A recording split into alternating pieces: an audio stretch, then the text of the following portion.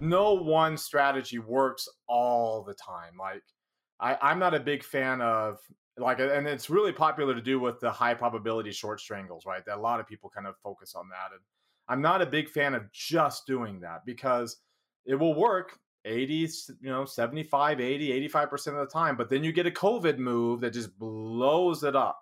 And you're Yeah. like, what in the world's happening? Because it's not, there's different market environments. And so what I always tell people is there's a bunch of different option strategies. Because the people who do the short selling, they hate directional trades.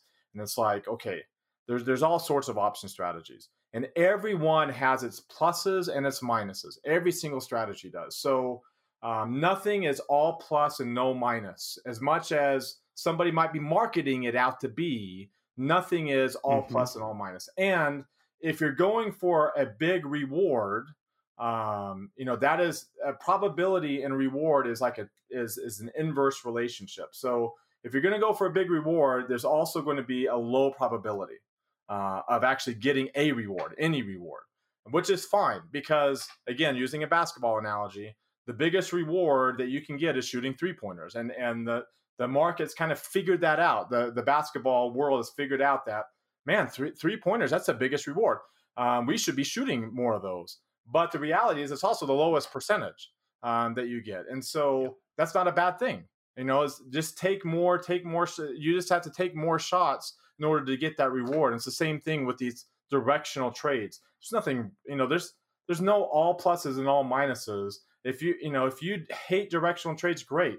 But, and if you only like selling short, that's great. But just know that there are consequences for that. And like I said before, one of them being, you always think the market should be going down because that's what short premium, that's, you want the markets to go down.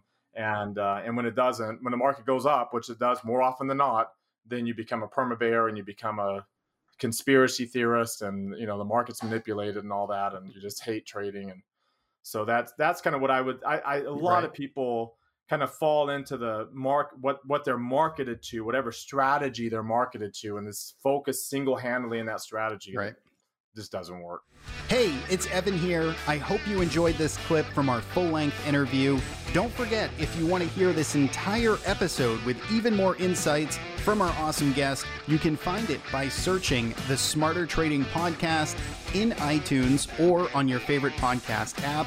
You can also find all of the show notes for this episode by heading to thetraderisk.com/podcast. Thanks for tuning in.